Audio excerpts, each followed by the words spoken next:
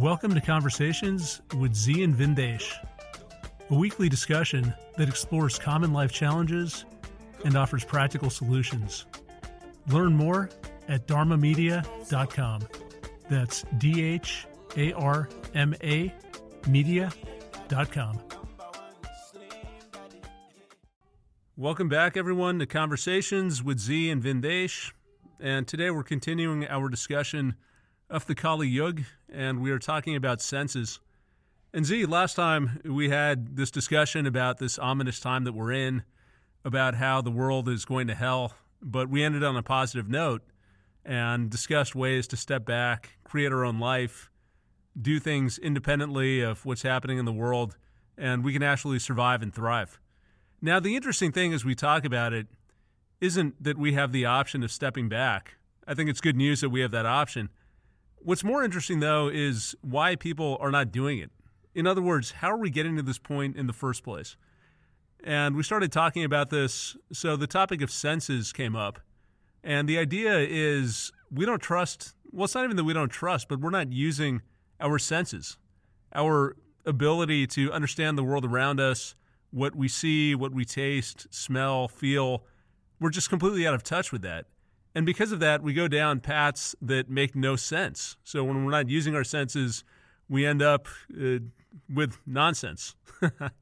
So a bit of a pun, just amusing myself in our conversation. But we go down these paths because we're not internalizing what's actually happening around us. We lose the ability to link cause and effect. And as you and I were talking about this, there are examples of this all over the place. So you had mentioned the Department of Transportation, which has been running a study on traffic and has concluded that if you look at the highway system, we actually don't need any more capacity. The reason that we have so much traffic is people refuse to get out of the left lane. So common courtesy would say if someone is behind you, get out of the left lane, let them pass. That speeds up the flow of traffic. But when you don't do that, you slow things down. You also irritate people. They try and overtake you.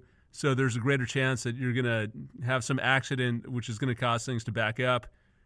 We talked about things like fast food and going to McDonald's and how you can look at that movie. I forget the name of it, but the documentary movie, someone made this and they went to McDonald's and they had McDonald's for breakfast, lunch, and dinner for a month.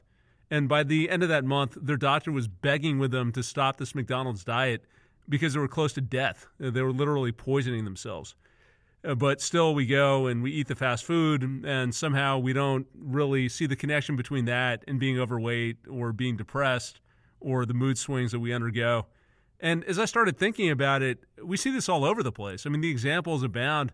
I think back to college, and when people get to college, at least in this country, they go crazy, and every night they're out, they're drinking as much as they can until they black out. They wake up, they feel terrible, they can hardly function. They're gaining weight, they're foggy, their mind is shutting down, and they're talking about, wow, man, what a great weekend I had poisoning myself. Wow, wasn't that fantastic? I can't even remember a fucking thing that happened, but it must have been fantastic. I can't wait to go out and do it again. So there's just all of these crazy things. I'll give one more example. If you look at anxiety, people are stressed out left and right, but then you look at the behavior that supports that. We're constantly comparing ourselves to others. We're checking our phones every 5 minutes. We have no attention span because we're looking at multiple devices at the same time. All of this promotes anxiety. It takes us away from a still place, and it destroys our health. So you put all of this behavior together, and it's incredible because these are things that we should be aware of. If you just step back and looked at the immediate effect of your actions, what does that do to your mind? What does that do to your body? If you're in California and there are raging fires, should you go outside and breathe? Maybe that's not the most healthy thing to do. Maybe you want to stay indoors. But there is something about us that is overriding the gross data we're getting from our senses so that we're making bad decisions. Our body has a certain intelligence. It's pushing us in one path.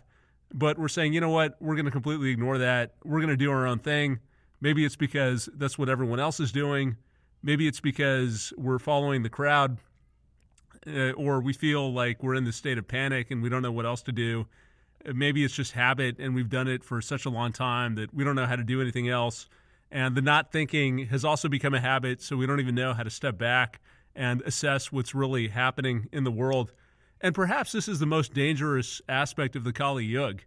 I think about that movie. What the hell is the name of that movie? This Kevin Spacey movie with Kaiser Soze. I'm forgetting the name right now. But anyway, they talk about how the devil's greatest trick was convincing the world that he didn't exist. And perhaps that is the worst part of the Kali Yuga. We're in this Kali Yuga, but because we're so far down this path, we've lost the ability to see, to hear, to feel, and we don't even know how dire the conditions are. We just keep on going on about our life while the house is on fire and everything is burning down.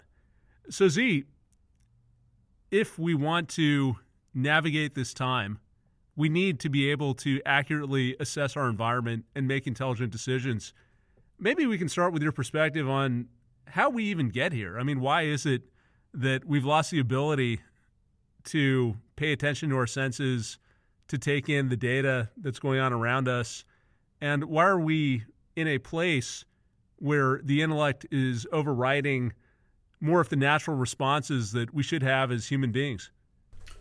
Well, Vin, a lot of it is the downward slope. Right now, we're on a downward trajectory of human evolution. So the people that keep up with this see us as human go up the ladder, this kind of spiral staircase into evolving.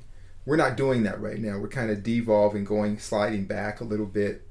And there will be then a point where it reaches a high level of congestion, and a few people will start to evolve again. And we are one of the only species I know of that can actually deter our own evolution.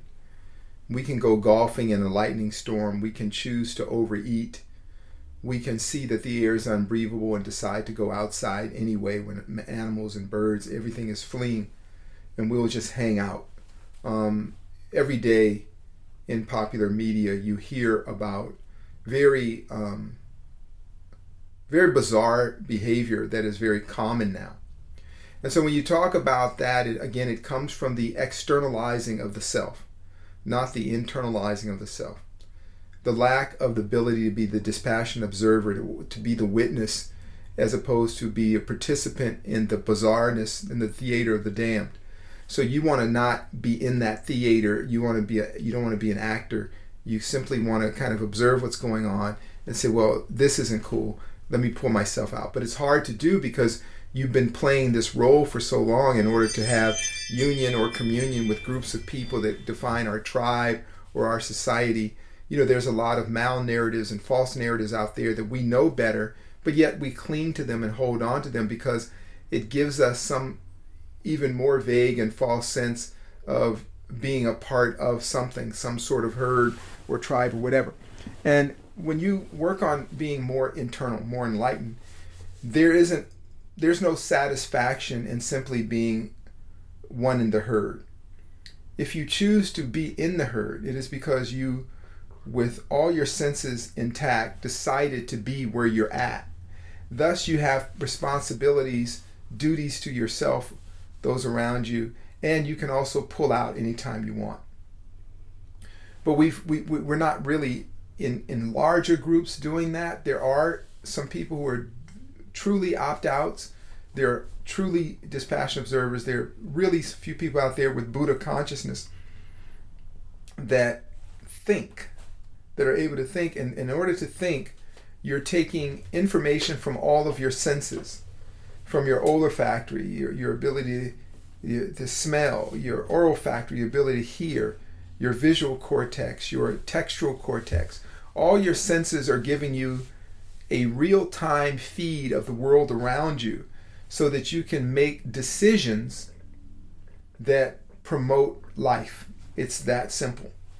So when you have these situations where the senses are dulled or so corrupted that you are not only guided by whims and phantoms, you are not going to be that healthy.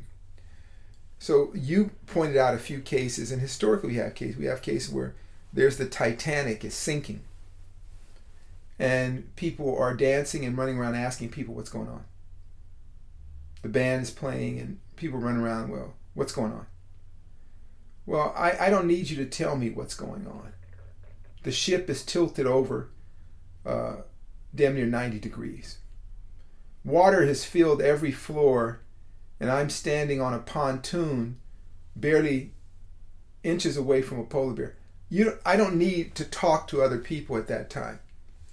We look at other things, our health declining, sitting in groups of people with your belly hanging over your skinny jeans, discussing whether it's a paleo diet or whether intermittent fasting is good. No, you're on the Titanic, people. Can you feel the water? Do your senses tell you that the boat is leaning over too far? Is the wind too brisk? You have to listen to your senses. But when they're dulled, you can't. And when everyone around you senses are dull, you can't listen to your senses. So as it said in the ancient text, we live in a time where basically it's the deaf, the dumb, and the blind leading each other around hell. So we want to open our eyes, open our ears, communicate, shine a light on the situation, and address it in the moment accordingly. That's the most sustainable thing to do. So you ask, how did we get here? Well, it's a steady march off the abyss. For one, herd mentality will never lead a human being to a good place. If we were supposed to be into herd mentality or tribe mentality, we would have never been given free will. We would never have adapted that brain function of free will. Free will is about cultivating the Buddha consciousness, discernment, thinking for yourself, developing higher levels of intelligence, exploring, researching, taking the data of that research, coming to hypotheses on that, and then acting upon what you've discovered, and then leaving that open for constant and vigilant analysis, self-analysis. So when we're doing that, we tend to be in a healthier, better place. When we don't do that, we have a fixed outcome to our general well-being. So that I hope that gets us in a place where we answer that question, but you can look around and see the journey that we've taken. I was telling you earlier about an old cowboy movie, and they had a town called Badwater. And you go to the town of Badwater, and there's the local lake or pond or whatever, surrounded by skeletons of animals and humans with buzzards flying overhead. And every person who comes to Badwater is thirsty, and the bar serves whiskey and ginger ale or whatever. They said, how come I just want to go get some water? Well, you look around, you lose your senses, you see that everything around that pond of water is dead. You see that the town is called Badwater. Just accept that you won't be able to get a drink there and live. So you need to move on. So I use that as an analogy of where we're at now. What is happening right now is not holistic. It is not sustainable. What do I mean by what's happening now? So we have the pandemic and the pandemic behavior. We have the raging fires on the West Coast that makes the air unbreathable and blocks out the sun. We have a political climate that is the lowest.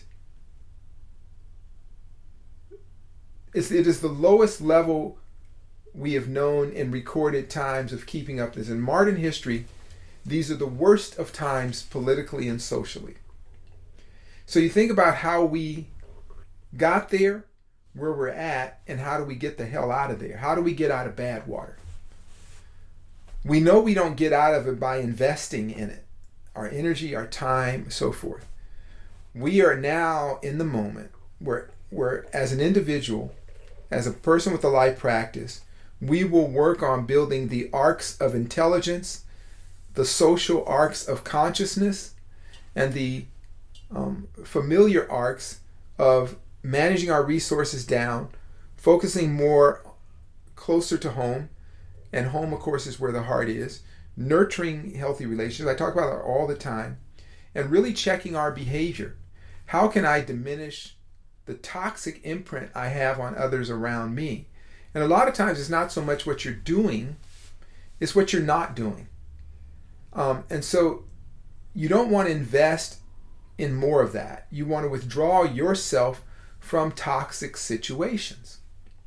So mentally, emotionally, physically, spiritually, just divest yourself. And so you'll find yourself alone. And as someone said, oh, I'll be bored. But you know what? A sign of basically good intelligence is you never get bored. An intelligent person can always harness the movement of the mind in a way where they can find things to work on, things to develop that give them satisfaction. Some of the religions say that an idle mind is the devil's workshop. I would go further to say that a person's inability to govern their own mind will lead them to be governed by the lower forces. It will block the senses. It will corrupt the mind. So we work on our mind, work on clarity. So when you see situations that are untenable, unhealthy, don't go to bad one. Don't go sit there. Don't drive closer to it. Simply pull away. When you see long lines that will inevitably lead to rudeness, madness, chaos, selfishness, just do you really need to be in that line at that time of day, whatever that line is? So I'm saying there are things we can do to reawaken our senses. There are physical things you can do. Everyone now, especially on the West Coast, the air in this way should use a neti pot. Put a little saline in a neti pot, breathe it in, breathe it out, flush the dirt out of your senses. There are vitamins called luteins you can take that help with the blood vessels to the eyes, to help flush out a lot of the toxins in the eyes and so forth, and improve the vision. We can do more supplementation, intermittent fasting. I'm going to be starting that myself just to detox from the stress of daily life. You can, if you cannot afford a home water system, you can get a small purifier that makes sure that the water that you're putting in your body is not overladen with cadmium and toxins that have been floating through the air from the fire. In addition to that, the bad municipalities. So then your taste buds come back. There's a lot of people, they tell me, I get clients say, I can't taste food anymore. Well, you've been eating these things that are genetically modified, are grossly overladen with chemicals that taste like food, right? Because they've engineered certain seasonings you can put on things that make it taste fresh. Years ago, they had something called meat tenderizer that they would sprinkle on foods. Well, you don't see a lot of that on the market anymore because they were sued. But if you think about the mentality, I remember as a young child being at a friend's house and they were putting meat tenderizer on the food. And luckily we're vegetarians, but I was just watching it. Our kids like to watch gross stuff. So they're putting meat tenderizer on the food. And I asked my friend's dad, I said, sir, if it tenderizes that meat, what would it do to your insides? He said, kid, you're pretty smart. I never thought about that. Told his wife, baby, throw that shit out. Well, think about it. If you can sprinkle this on bovine flesh and it makes it spongy, what would it do to you? But at that moment, as a child, it just made sense to me that I tied it together. But for that grown man, he was blinded in many ways, as the scripture said, blind, deaf, and dumb. It's telling you right there on the bottle, it is meat tenderizer. Well, we're meat. Humans are meat. So I say this because we individually, what we can do individually, not collectively, is do work to cultivate our senses. What you see with your eyes is not what's in front of you. The visual cortex runs way into the brain, and we process information through all the other senses. So whatever you see is based on all the life experiences you've had and the play of the intellect on putting those situations together, tapping into the library of the brain and accessing old information. Again, as we said before, that's why no two people see things the same way. That's why everybody sees beauty in a different way. That's what the IT companies try to play with, is it tries to adjust your senses so that you see what they want you to see, so you will be an habitual and addicted and long-term consumer of whatever the hell they sell. So they're playing with your vision. Then you have taste buds that you can't taste. So you'll eat food you normally wouldn't eat in large amounts of it. Your nose can't smell. So when there are vile odors around you, or when you feel sick and unhealthy and weird smells are coming off your body, you don't even know. The senses are dull. So you tend to need more and more sensory input to feel alive.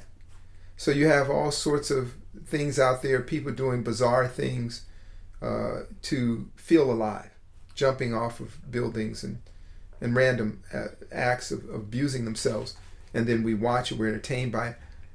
Because they don't feel alive. And you'll hear people say, I just want to feel alive. I want to get so drunk that I almost die. And then right at that moment of almost dying, I feel alive. Right? You have all sorts of examples of this. So for those who opt out, who are dispassionate observers, who really revere life, and you sit with the people that you adore and admire, you say, I got everything. I've won the heavenly lottery. I just want to nurture, cultivate, and make this sustainable. Then you have to do a sensory reboot, a re-cleanse of your senses. So when you hear things you really hear, you don't corrupt what you hear with what you want to see or what you think it should be.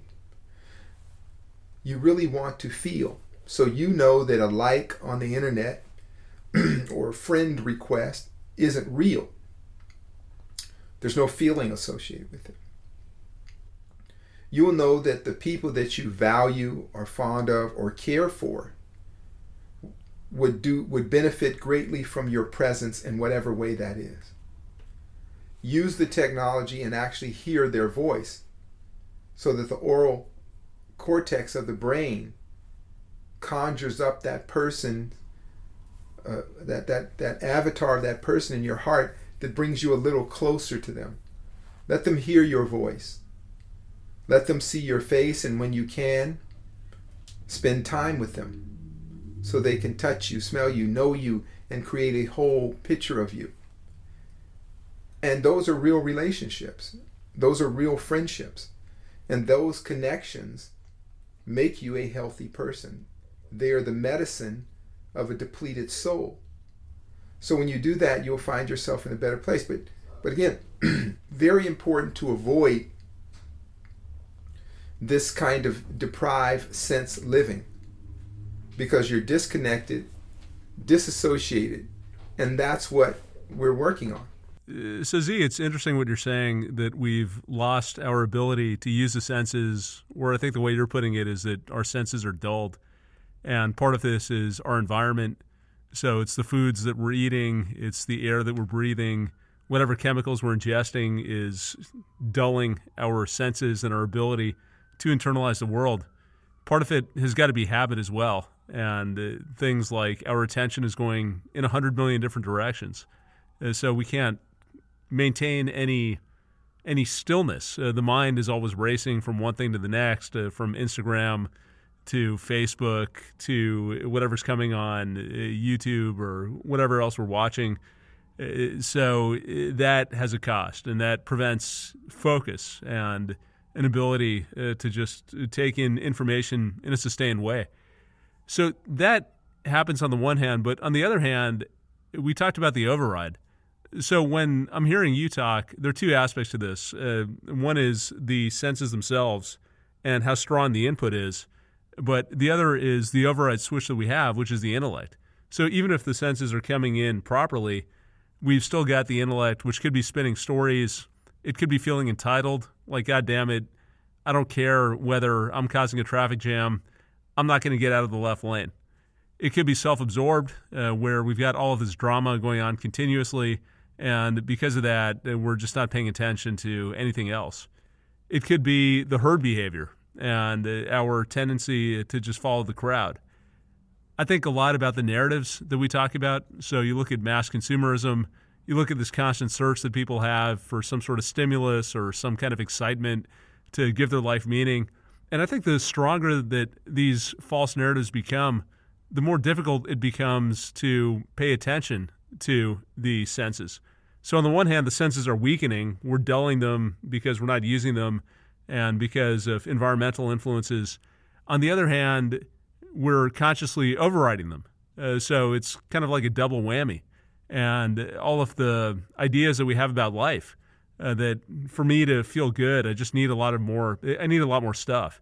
I need to live this perfect life. I need to be impressive or have a lot of friends on Facebook or whatever the hell it is. We get these ideas in our mind. And I think that's where the ego steps in. We've talked about this before as well, that the most tragic thing I think about our existence now is we've bought anew a lie about what constitutes happiness. And our sense for what constitutes happiness is the sense of more, that we just need more stuff, we need more money, we need more validation. We need anything except that what we have. And it guarantees that we're not going to be content by definition. So we stop paying attention to the senses because the senses might tell us that we're full or we're safe. We don't need more money. We don't need more food. But we have this narrative playing in our mind, which is saying, don't pay any attention to that. I'm giving you the real deal. I'm telling you, if you want to be okay, you have to run faster. You have to try harder. You have to keep on doing more, making more, being more, getting away from whatever you're doing at this present moment.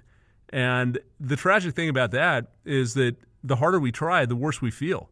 Because the more we're running away from the present, the less we're experiencing life, the more insecure we're feeling, the more we're getting away from that basic sense of contentment, which I think underlies happiness, or at least the way that we think about happiness, just being okay with whatever the situation is, with life's ups and downs. And I think it can turn into a downward spiral because we end up feeling desperate. So you start chasing all of these things external to yourself. It doesn't bring fulfillment. It just makes you more anxious, more greedy, and you end up feeling worse and worse. Then you start taking medication, then you're not sleeping well, then your senses are further dulled, so you're still not experiencing life, and you're getting more depressed, and you get into this downward spiral. But because we've been conditioned to such an extent, we don't know how to do anything different. And our strategy is always double down. Just do more of the same shit that hasn't worked.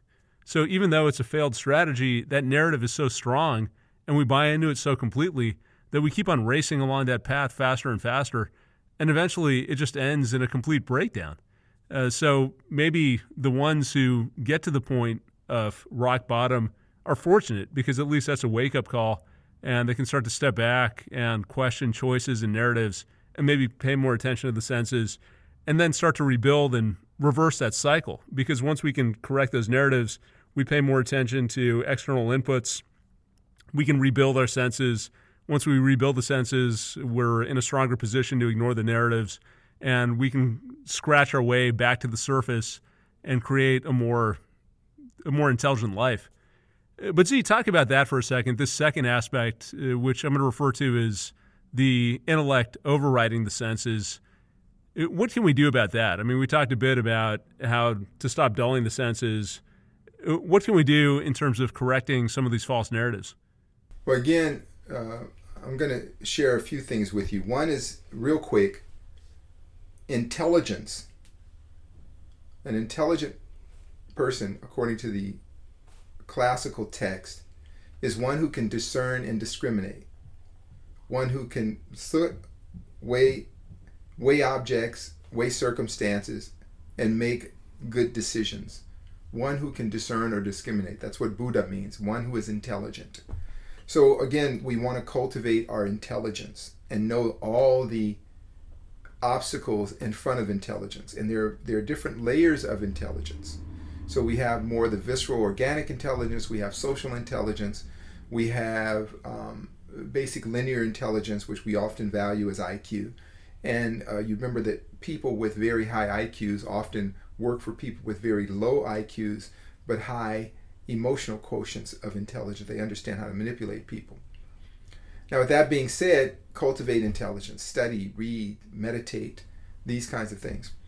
Also reflect upon the lessons of the great philosophies. We talk a lot about Vedic philosophy and the yogic sciences.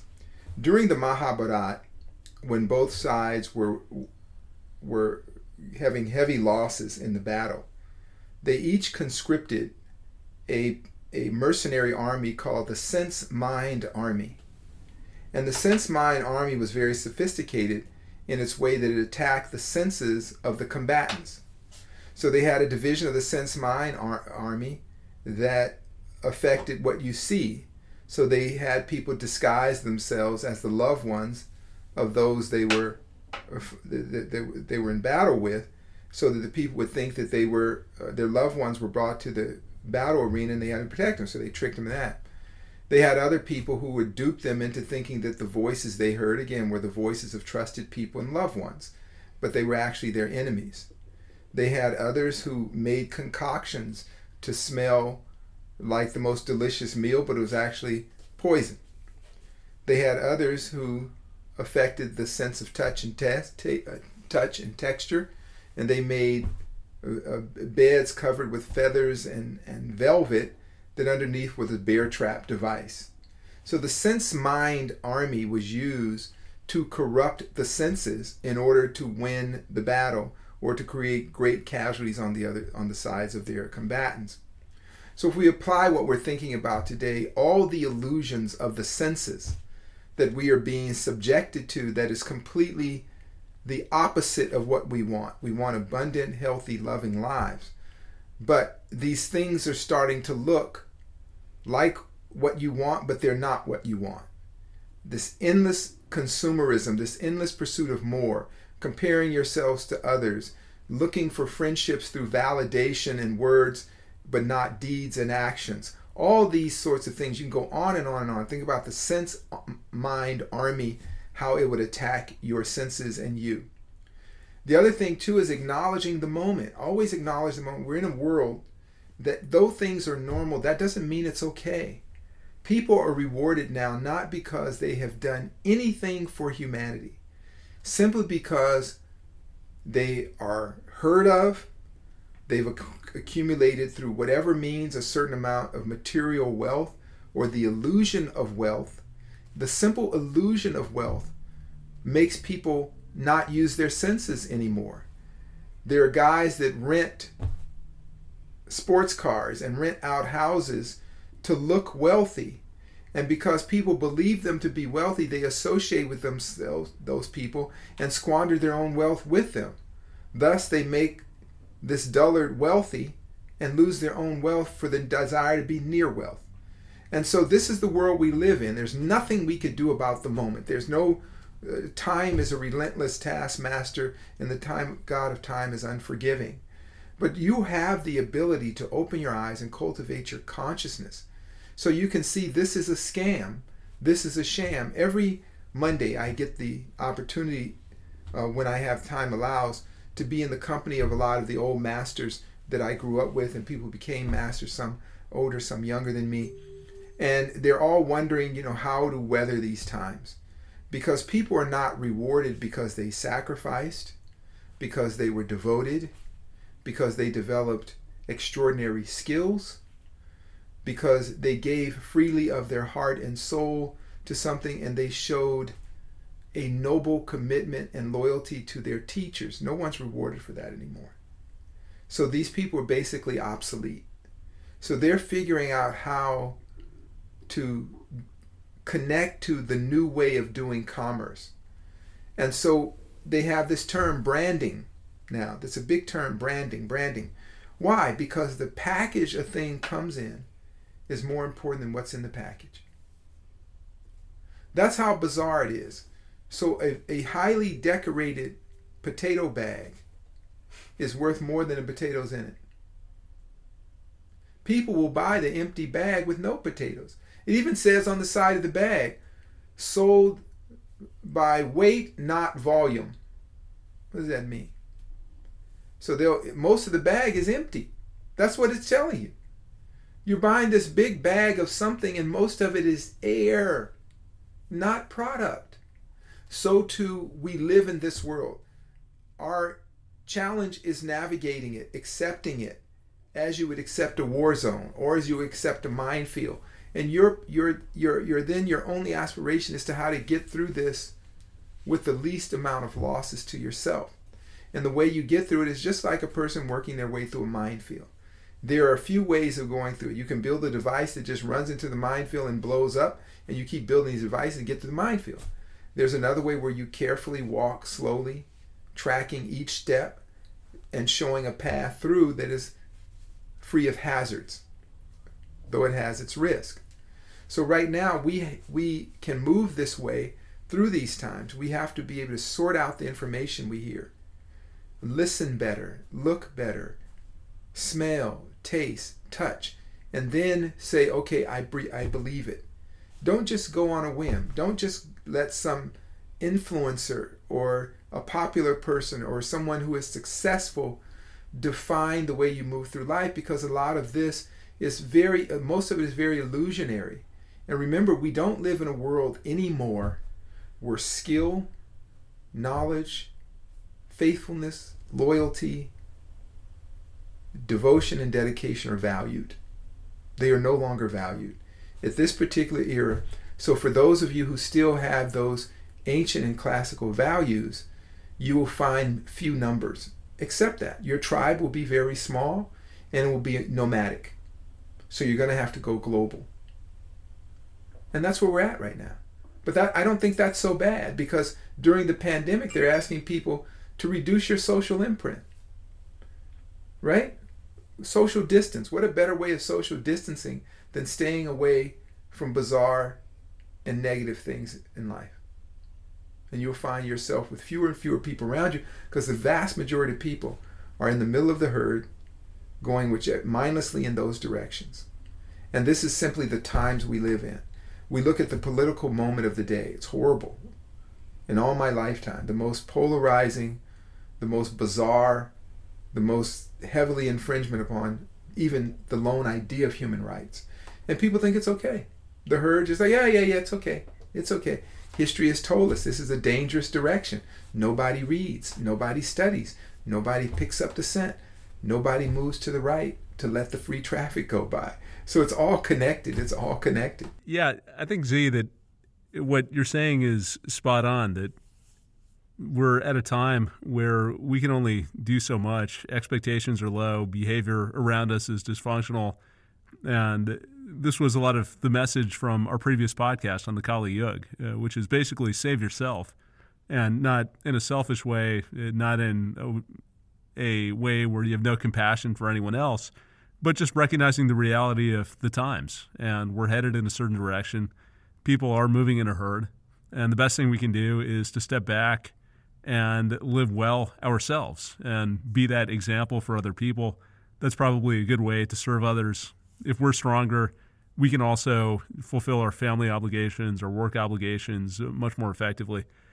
So if we just take a moment and summarize the discussion, we've talked about the corruption of the senses. We've basically lost connection, this visceral connection to our environment and the ability to discern what is good for us, what promotes good health, and what doesn't.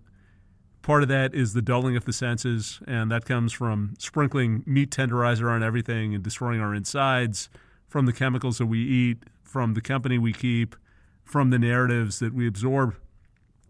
And we've talked about a solution to this, which is thinking independently. So we have to be able to see the cause and effect, that there is some destructive effect of the behaviors that we're buying into. And even if they are habitual, even if everyone else is doing it, we need at least that glimmer of light that gives us enough awareness to step back and to start making better decisions. And that's when we can step back from the crowd, opt out of the madness. So I think we are at a pretty good place, Z. But what I want to do is get a little bit deeper into the solutions. So if we start thinking independently, that gives us the impetus to pull back, maybe evaluate who we spend time with, how we think about our priorities, maybe things, as you mentioned, like stilling the mind and cultivating the intellect. But take us beyond that. are there specific exercises that we can do to refuel the senses and restore that visceral connection that we've lost? I think you'd mentioned something earlier on about washing the senses. Give us some sense for exercises that we can go through to help restore that capability. And Vin, I want to clarify that these exercises, though they will benefit all, they're not for everybody. Before you do any of these exercises, you as an individual you would find it beneficial to define yourself as a dispassionate observer, as an opt-out. The dispassionate observer can withdraw themselves from their observation so they can be a clear, unbiased witness to the events of the moment. The opt-out is secure within themselves to step away from whatever herd or tribe that we tend to be drawn to really look and make an open-minded, thoughtful, clear-headed, discriminating decision about where we want to be and the provisions of that. If anybody comes up and you say you're either in or you're out, you should immediately just get out. Anytime you're given a binary choice, because you're free. Also, when you do these exercises, it's not so much that you're building just a body. You're creating a cosmic body. You become the cosmic SOS, right? The SOS beacon. Save our souls. So that means that you are simply a living example of salvation. First of the individual self, and then let that radiate out to others. So you can first do mind clearing, the meditations, the qigong, the breathing practices, the pranayama. Dedicate a few minutes or several minutes a day to first starting your day with a clear head. Having the mantra that I am an opt-out, I am the dispassionate observer. When you listen to people, you cannot listen and talk at the same time. Let people say what they say. As they say, even a stop clock is right twice a day. So whatever dullard or fool you find yourself around, let them speak their piece. Listen to it, but also filter the noise of them. You don't want to really try to match intellect with someone of no intellect. It's a negative-sum game. I think that's how you say it. So you work on clearing your ability to be receptive to information. Don't listen for what you want to hear. Don't shut out what you don't want to hear. Just listen. Just listen. As you work on things in your own environment, clean your sides. You know, an individual can't smell their own house. They can't smell their own laundry because as things get familiar to it, the mind decides it's not a new or interesting aroma, so I'm not going to let you smell that. So we walk around with these foul odors around us, and not just physically foul odors, but mentally. Our mind no longer can distinguish what is polluted from what is good. So it's very important to get in the fresh air, to do your aromatherapies, do all these kinds of things that help reawaken that sense. Your taste buds the same way. Eating as much fresh, raw, alkaline water. Eating less so that your taste buds can clear up and the probiotics and the thrush in the mouth can clear up a little bit, so you know when you're sick and your breath starts to be bad and all that. When you're sick, you know what probiotics to take to kind of recorrect, make those small corrections. Your sense of touch, working on fine motor skills. Have some sort of hobby, stamp collecting, butterfly collecting, I don't care what it is, that allows you to dwell in the moment and feel what you're doing. Maybe somebody's into knitting or sustainable gardening. Make something for handicrafts for a friend. People have hobbies who are of higher intelligence. A lot of people think they're smart, but they don't have hobbies. Actually, you're not that smart. You have a servant mentality. Your whole life is serving some other master. When you're truly intelligent, you have time out to yourself to nurture and cultivate your intelligence, which oftentimes translates into a hobby that brings you fulfillment and passion. So look for some sort of hobby, whatever it is, something that asks you to venture out of a comfort zone to develop a skill set, something you truly enjoy, and you allow yourself to have that childlike reward that, hey, I just made a great paper plane. So much fun. I'm going to get on a paper plane community group, and we're going to get together every other Sunday and do paper planes. Whatever the hell it is, I don't care. Because that hobby allows the mind to sort things out. Higher levels of intelligence, right? And you actually get to use your fine motor skills if you're in a tactile hobby, model making, whatever it is, that allows you to feel the texture of things under your hands.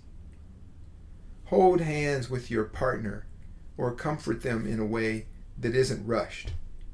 Sit there and hold your beloved or your dear friend, whoever it is, just hold them. Breathe them in. Feel the contours of their body. Listen for their heartbeat or their stomach gurgling. Feel the texture of their skin. Acknowledge their humanity, and it amplifies your own. It's an exercise you can do. So we've covered the senses: touch, taste, texture. What you see. Sometimes cultivate your vision. Not just reading a book, but look at nature. People watch. Don't be creepy about it. Just people watch. You learn a lot about people just by the way they move. You'll learn a lot about yourself by how you observe the way other people move. You will notice the sheer number of people that though they walk around, they have no idea where they're going. They seem to be directionless. Or they're distracted. And you will learn a lot about that, but your senses will become reawakened.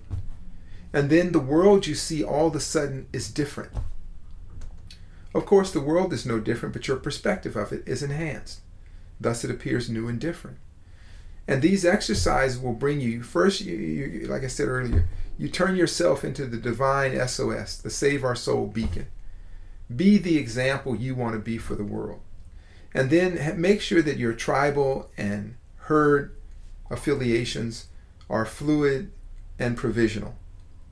Then you no longer have to get swept up in dogma. You don't have binary choices. You're in or you're out. You're with us or you're not. You never want to be in that position. I'm with you as long as it's okay and it's productive and it's beneficial to all. I'm out of here when you guys want to go soak in a hot tub with bad water and drink the water. I'm gone. I'm done. Same way with your social and civic affiliations. Ideally, they're provisional, and you're re-examining them on a regular basis so you don't end up in some sort of mob violence or hanging or something like that. These are things you can do, especially in the era that we live in now.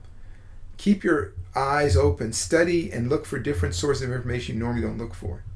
And have an awareness of the world around you. Learn how to get out of your own way so that you can be on the freeway of enlightenment as opposed to caught in the traffic jam on the highway to hell. Yeah, so it's interesting hearing you talk about this because what you're saying sounds so simple. A lot of what we've just talked about is experiencing life.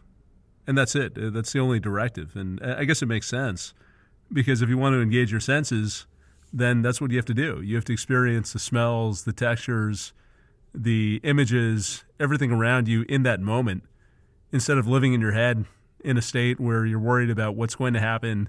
You're obsessing about what has happened. You're waiting for the next tweet or text or whatever the hell it is. So I like the things you said. Just experience what's happening around you, people watch, connect with nature. You talked about some amount of intimacy, so being close to your beloved, experiencing touch. I think that is very restorative. And beyond the senses, beyond things like just tasting the food that you're eating, tasting and appreciating what you're drinking, we talked about cultivating intelligence. So cultivating hobbies, trying new things, immersing yourself in this rich experience of life. And you alluded to this, Z. I think that if we do this, it transforms the day-to-day. And I think this is really the trick. So going back to what we said earlier, we've been taught that what we are is not enough. There's this constant narrative that we need to be doing something else, we need to be someone else, we need more. And a lot of that probably comes from our consumer-oriented culture where someone is always trying to sell us something. And in order for us to buy something, it has to be the case that what we have is inadequate. And so maybe that is a certain training ground that we have to ignore the senses and just follow blindly these impulses. But I think the real tragedy of that, as we talked about, is it makes us worse off.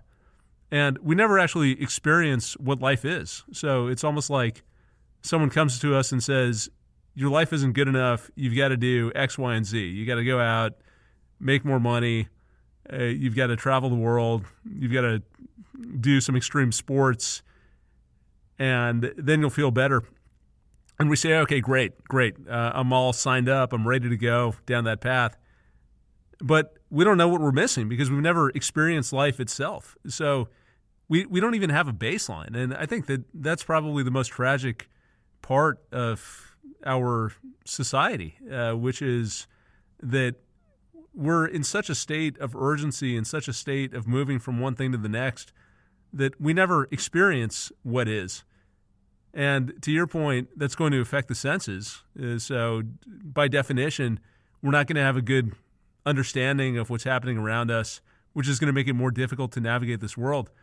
But I think beyond that, there's a certain poetic loss. There's all of this beauty, all of this opportunity, all of this detail that we're just missing. And it's happening continuously around us. Each moment is a new beginning. We can treat it that way. We don't have to live in a state where we're chained to the past or our expectations of the future. We can find great freedom in whatever is happening now, great beauty, stillness, joy. I think at times that these are all synonyms for the same state of that full immersion, that full awareness that connects us to what's happening now. But we have to recognize that it exists, and we have to recognize that there is a baseline that we've never even experienced. So much of what we're talking about sounds really simple on the one hand. On the other hand, I feel that it's something very few people do. Very few people even recognize what they're missing, that there is a cost to this behavior. And being able to take ourselves and start to anchor ourselves in the present, activate the senses, not only gives us a better strategy for living, I think it unlocks a much more beautiful way of life. We just get much more out of the day-to-day. And instead of life being a grind and a routine and us focusing on the next vacation or the next dinner or getting away from our kids or whatever we don't feel like doing at the moment, we can appreciate the rhythm. And even if we don't love everything, I think there's a certain coherence when it all comes together. And it's just an experience that many of us don't have. And that just strikes me as very sad. I don't have the answer. I'm just sharing from my experience what has been the most valuable thing. If I were to die today and as I'm watching this life dissolve, what would I have wanted to look back on or think about it? Just the beauty. And anything that interferes with that beauty, we should not nurture. And as we're talking today here, we're talking about the dulling of the senses. Your life is the collective of all your senses. All your senses. If those senses are dulled, your life is dulled. That is why we are inundated with overstimulation. Because they understood years ago in the study of the human condition that if we can overstimulate you, we can short-circuit your brain. Too much of this, too much of that. If we can convince you to buy the double bit gulp or the triple extra or more, that the Dow is up or whatever it is, you need more happy, the ring is bigger, there's more carrots. They're just over stimulus. So once you're overstimulated, you're over-sensualized, then your senses no longer work anymore. It's like listening to loud music constantly. Eventually you can't hear soft sounds. And imagine if you were a parent who listened to loud music all the time. You know, some of the most beautiful sounds is when you're sitting there quiet with your baby. The little noises that the kids make. My little one talks to me at night before he goes to bed, and he just says a few things. Bye, my name, his name, whatever. It just burns into my mind in the most beautiful way. You think about lovers together when things are going well between lovers. It's not all the noise anymore. All you want to hear are sweet things. Or just filthy, dirty things, as Caitlin says. She just knows it's going right when she hears filthy, dirty things, or said in a nice tone of voice, kind of like a barking drill instructor or something. But everybody has their own. So whatever it is, you know, those things are life. You know, let's really look at what is life. I always say that to people because to mitigate human suffering, we have to mitigate the time away from living that we spend. So we have more time living. Less time worrying about not living. We are headed into an unknown abyss with the collapse of the economy, the collapse of the healthcare system, the collapse of social sensibility. But what we can learn from that is that it's not real anyway. Some of these systems were put in place and they weren't sustainable anyway. But you are sustainable. You are the sum total of the people that love you, care about you, think about you, and mention your name. Repurpose your senses to deal with that, and we'll be okay. Do the exercises we talked about before. Go full effort into your personal life practice. Avoid all the falsehoods and distractions that overload your senses. And find that the most satisfying things are often the most mundane things. The things that nurture you the most often cost the least. The things that bring you the greatest contentment are often right near you. That rarely will you find yourself truly in need of a lot of things. You may want a lot, and you may think that you're going to need a lot in the future, be it food, money, partnerships, whatever. But what if you had everything you needed and you just couldn't see it? What if I told you had everything you need but you just can't feel it? You have everything you need, you just can't taste it, smell it, touch it, because your senses are dull. So we want to realign our senses. We want to reinvigorate them so that we can enjoy this life and to be an example for others. Be the cosmic SOS beacon for the world. That's all you got to do. Z, I think that's a really good way to put it, and maybe this is a good spot to wrap because you've ended on an optimistic note. Sometimes we go off on these discussions and we just talk about how everything is so fucked that people might be suicidal at the end, but let's break over here and just embrace the fact that, as you say, we're going to be okay. If we can sharpen our senses, we can connect back to the mundane, but the beauty in the mundane. And we can unlock this whole much more vital way of living. So the senses are there. It's something that we're born with, we carry throughout our lives. We've worked hard to dull those senses, to override those senses. It's time to step back, think independently, do some basic exercises that connect us with the present moment, and enjoy life. If you enjoyed the show, please consider leaving us a review on Podbean, iTunes, or your favorite podcasting app. Each 5-star review helps us bring you more unique and insightful content. Learn more at dharmamedia.com. Peace.